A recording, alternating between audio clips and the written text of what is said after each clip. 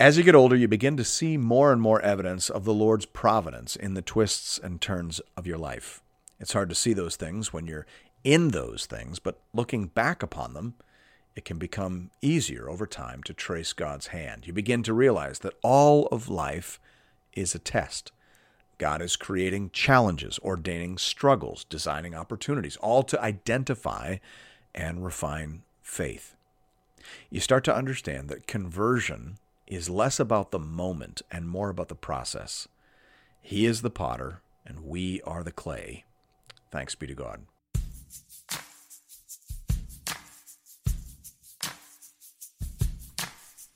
Welcome to Into the Word with Paul Carter. I'm your host, Woody Woodland. God is creating challenges, ordaining struggles, and designing opportunities to identify and refine faith. That does get easier to spot as you get a little older, and perhaps it also gets easier to embrace.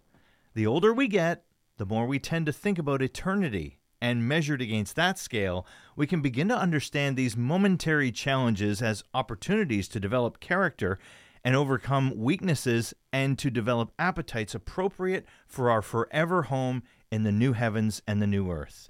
Mature faith is about trusting God to sow the right amount of adversity into our lives to ensure that the work of sanctification has been completed by the time we reach the finish line of life. Here to tell us more about that is our Bible teacher at Into the Word, Pastor Paul Carter. Your word is a lamp unto my feet. If you have your Bible with you, I'd love for you to open it now to Proverbs chapter 17. A decent argument can be made that this chapter division is improperly placed. Bruce Waltke, for example, argues that there is a discernible unit of thought beginning at chapter 16, verse 31, that continues through to chapter 17, verse 6. Look at those two verses side by side. 16:31 says, "Gray hair is a crown of glory. It is gained in a righteous life." 17:6 says, "Grandchildren are the crown of the aged, and the glory of children is their fathers." The words crown and glory seem to form a set of outer brackets, if you will. That seems to suggest that the unit as a whole is talking about the sort of reward one experiences later in life if he or she walks on the path of wisdom. The rest of chapter 17 represents a collection of individual sayings about the nature and destiny of fools.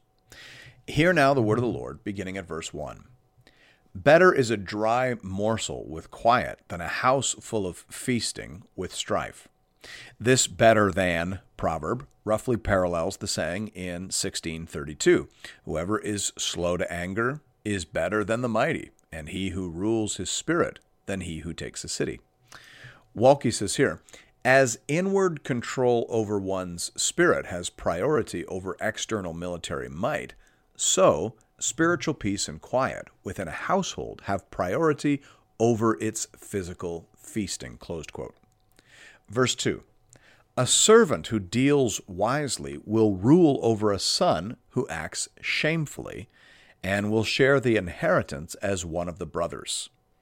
The basic idea here is that household leadership depends more upon character and prudence than upon birthright.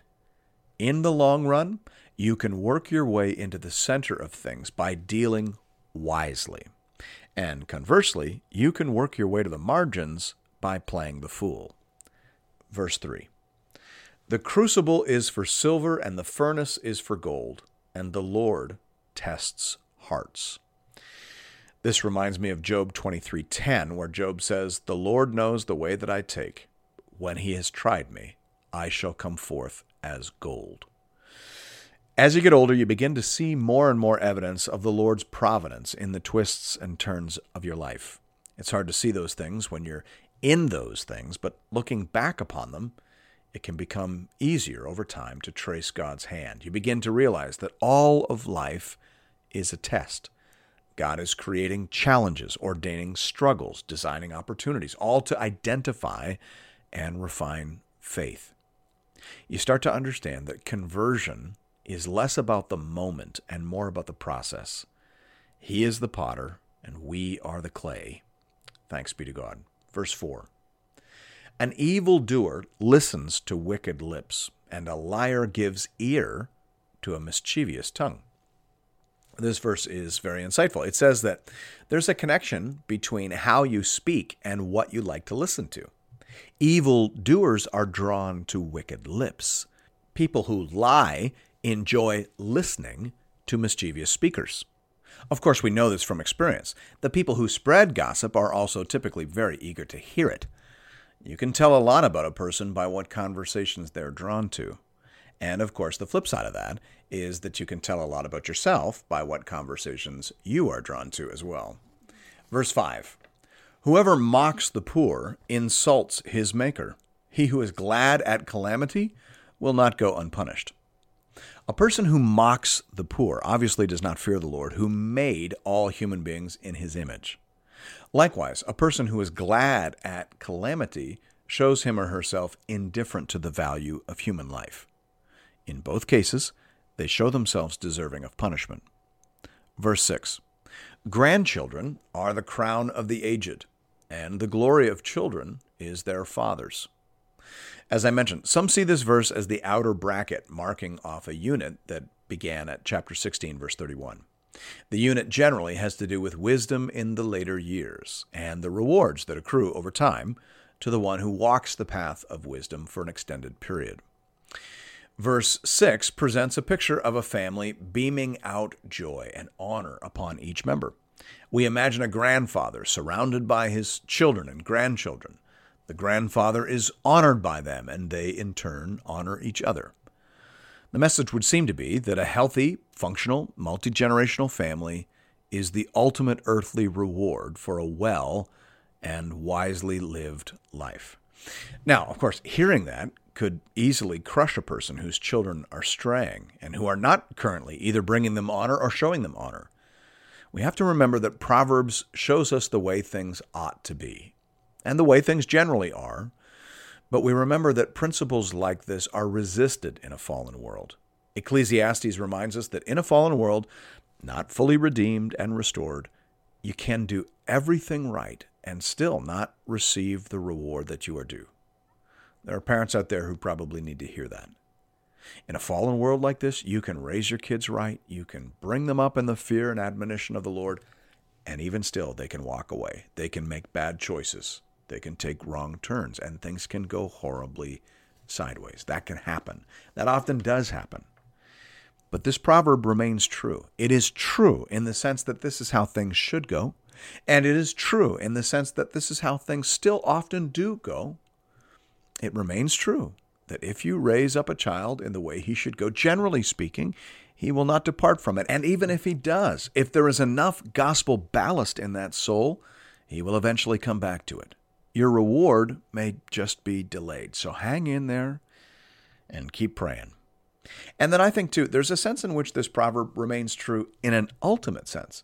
Jesus had no biological descendants. He had no children and grandchildren. And yet, through faith and through the miracle of the church, no one has more offspring than he.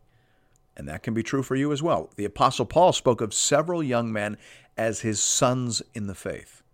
And many of them, most of them, went on to bring him glory. Thanks be to God. In verse 7, we enter an extended discussion about the nature and destiny of fools. Fine speech is not becoming to a fool. Still less is false speech to a prince. Verse 7 shows us two things that are out of kilter. It is not fitting for a fool to make a fine speech, nor is it fitting for a noble person to make a false speech. In general, what comes out of the mouth should reflect the quality and character of the heart. Verse 8, a bribe is like a magic stone in the eyes of the one who gives it. Wherever he turns, he prospers. This is a very interesting verse. It is describing the way the world works while temporarily withholding judgment. Now, we've seen that approach used before. Basically, the idea here is that a bribe is like a universal key. It opens every door. Wise people see that reality and account for it. Now, of course, the wise father knows that bribes are immoral. The law clearly said so in Exodus 23:8.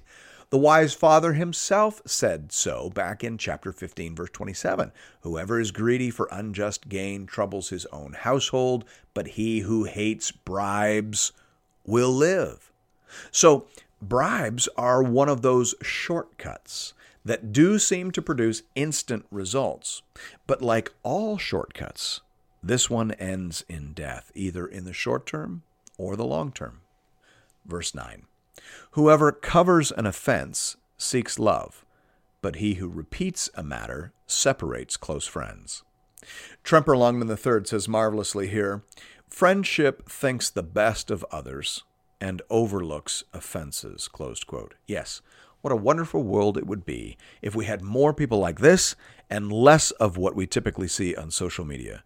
If you've ever taken a screenshot of someone's ill-considered comments and immediately posted that on your timeline in order to shame and embarrass them, then you are part of the problem. You are a person who separates friends, and you are no kind of friend yourself.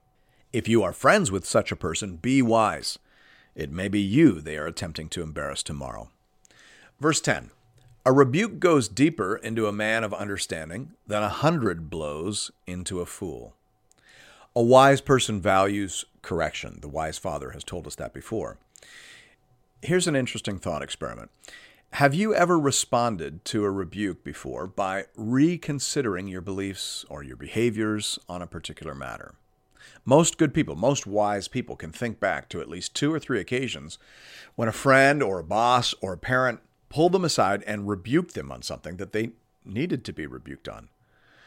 I can remember a senior counselor at the Boys Gym Club of America pulling me aside when I was 14 or 15 years old and really laying into me in a loving and firm way. I can remember my first boss in ministry, Derek Tapper, telling me to grow up and to think less of myself and more of others.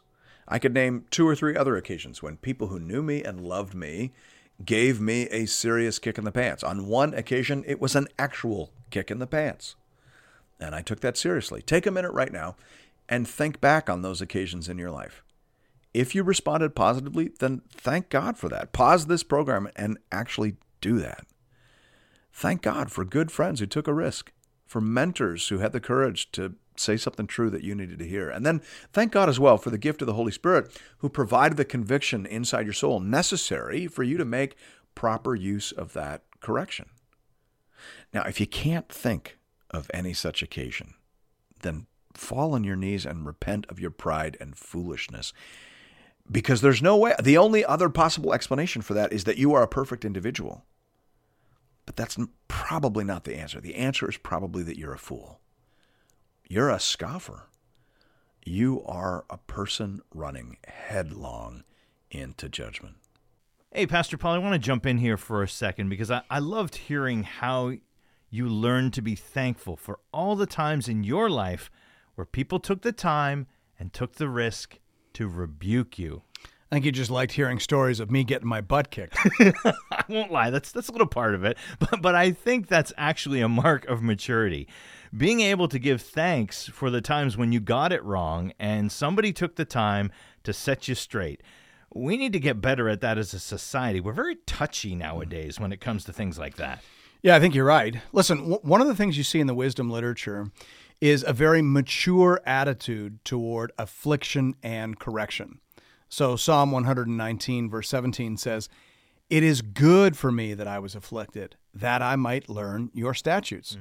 So the psalmist there says, that hardship or that difficulty or that setback, whatever, that was good for me. It knocked me down. It kicked my butt. It made me think. And as a result of that, I came out wiser, humbler, and more faithful on the other side. So that was a net win. And then you see the exact same attitude toward correction.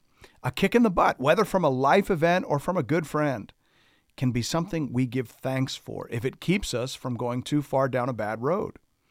Wisdom is about being thankful for anything that keeps us moving in the right direction down the road that leads to life and peace.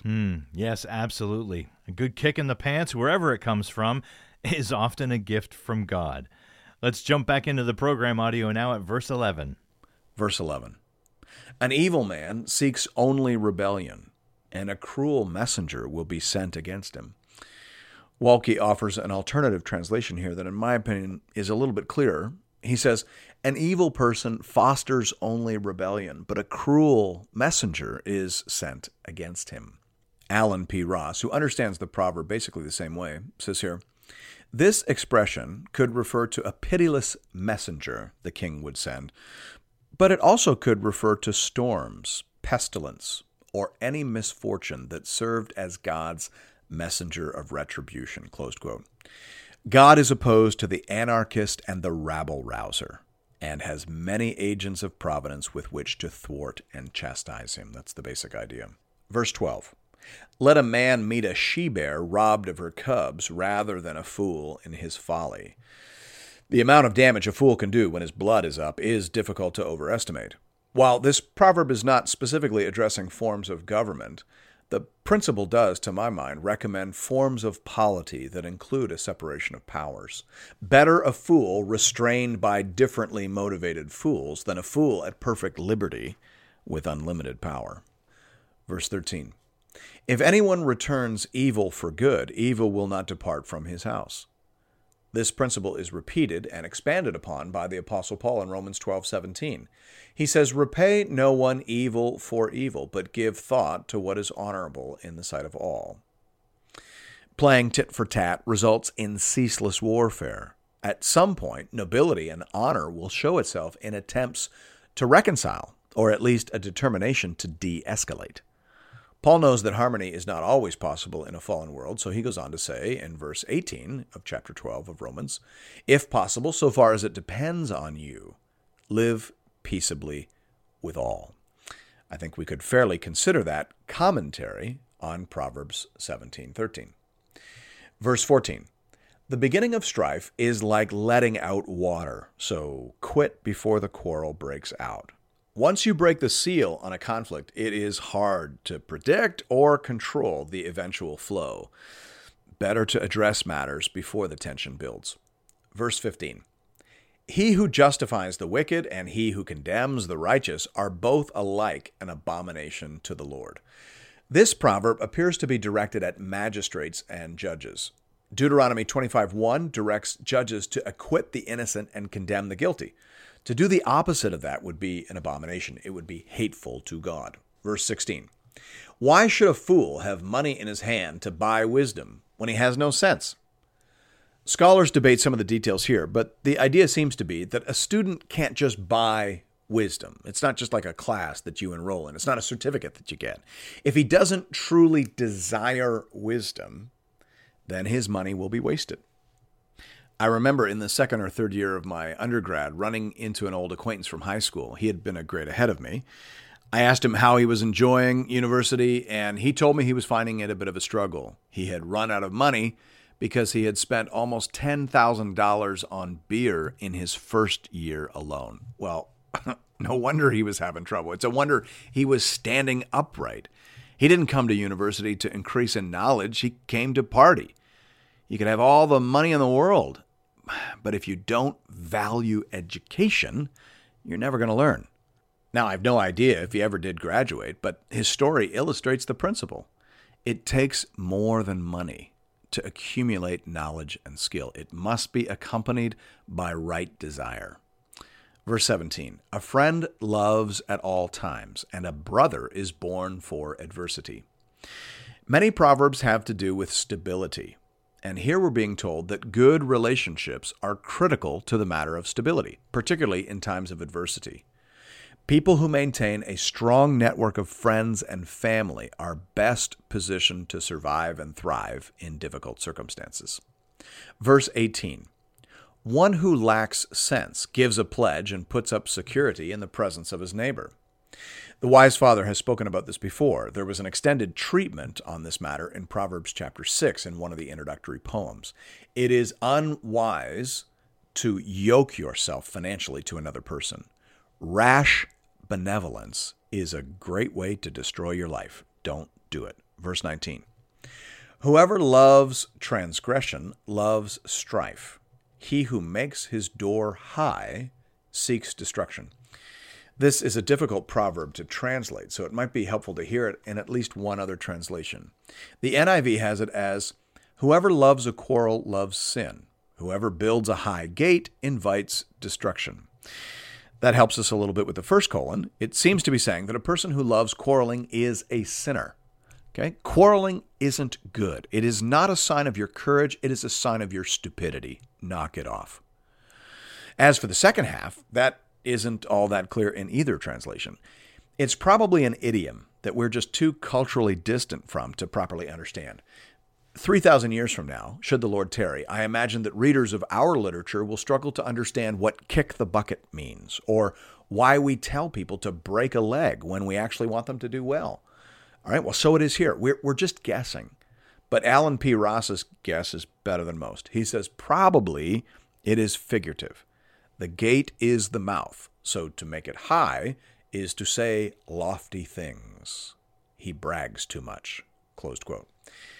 That sounds reasonable, and it fits with the other half of the proverb. People who like to quarrel and those who like to brag are equal and competing in their foolishness. They are running neck and neck towards destruction. Avoid them. Verse 20. A man of crooked heart does not discover good, and one with a dishonest tongue falls into calamity. If you have a busted compass, you'll never arrive at your intended destination. Likewise, if you have a crooked tongue, whether you mean to or not, you will talk your way into trouble. Now, a proverb like that is a call to repentance.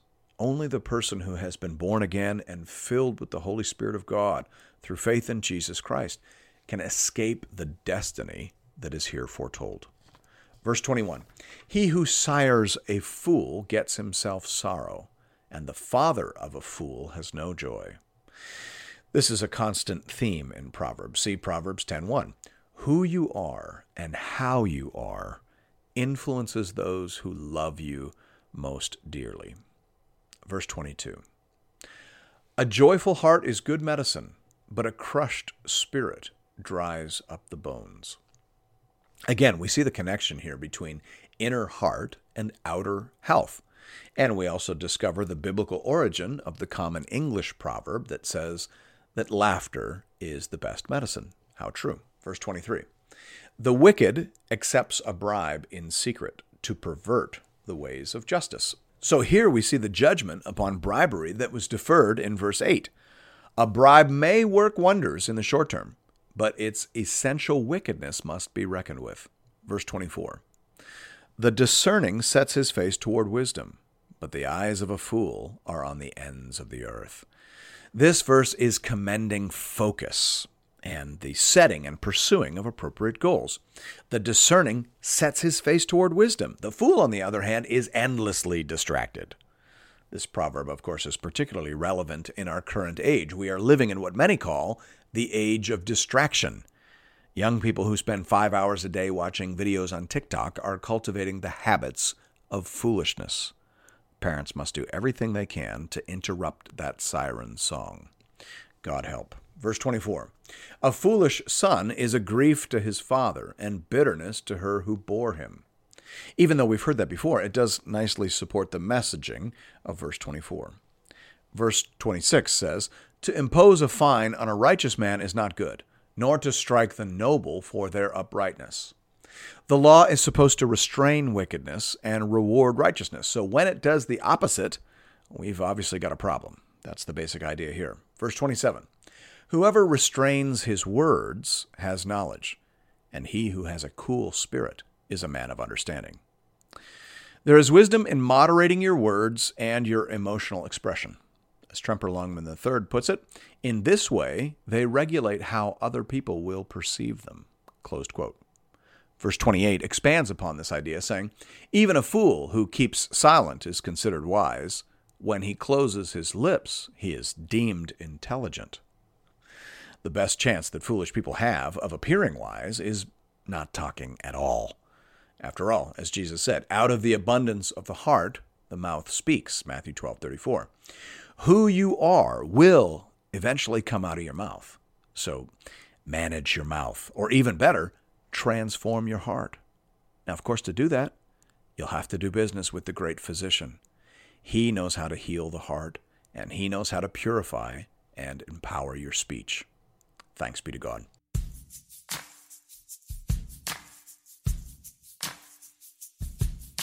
Amen to that. God does heal our hearts, but that means too that if we are truly saved and if we are filled with the Holy Spirit, then over time the character and tone of our words should exhibit significant change. But what if they don't? What if a person says they are a Christian, but they continue to speak like a person of the world? Yeah, that's a great question. And you're absolutely right that change is expected for a Christian. That's kind of what it means to be saved. The gospel is not just about receiving forgiveness. It is also about receiving the power to change. And so, as you say, over time, if we don't observe a change in the way we talk, then that ought to call into question the reality of our profession of faith. Saved people change, not all at once, but by one degree of glory to the next. Our speech, like everything else about us, will be transformed into the very same image as Jesus Christ. Okay, so how does that happen? Obviously, it's a Holy Spirit thing, but as with sanctification in general, there's something that God does and something that we do. So what is that? What is our part in developing wise and pure speech as followers of Jesus? Well, I think you just said it. We're followers of Jesus. So I think it comes in large part by studying how Jesus spoke. How did he treat people? Was he ever sarcastic? Did he ever mock people? Did he lie? And then I think as well, we read the book of Proverbs. Remember, the book of Proverbs is showing us how God's people are supposed to live and how we can live if we are saved by the blood of Jesus and filled with the Holy Spirit. So reading Proverbs should also shape and refine our speech patterns over time. Absolutely, which is just one of the many reasons I've really been thoroughly enjoying this present series. Well, that's all the time we have for today, friends. As always, if you're looking for more Bible teaching from Pastor Paul, you can find that over at the Into the Word website at intotheword.ca, or you can download the Into the Word app at the iTunes Store or on Google Play. You can also connect with Pastor Paul and with other Bible readers on the Into the Word Facebook page. Just enter Into the Word into the search bar. And we'll see you right back here next Sunday morning as we continue our journey together through the whole counsel of God. We'll see you then. Your word is a lamp unto my feet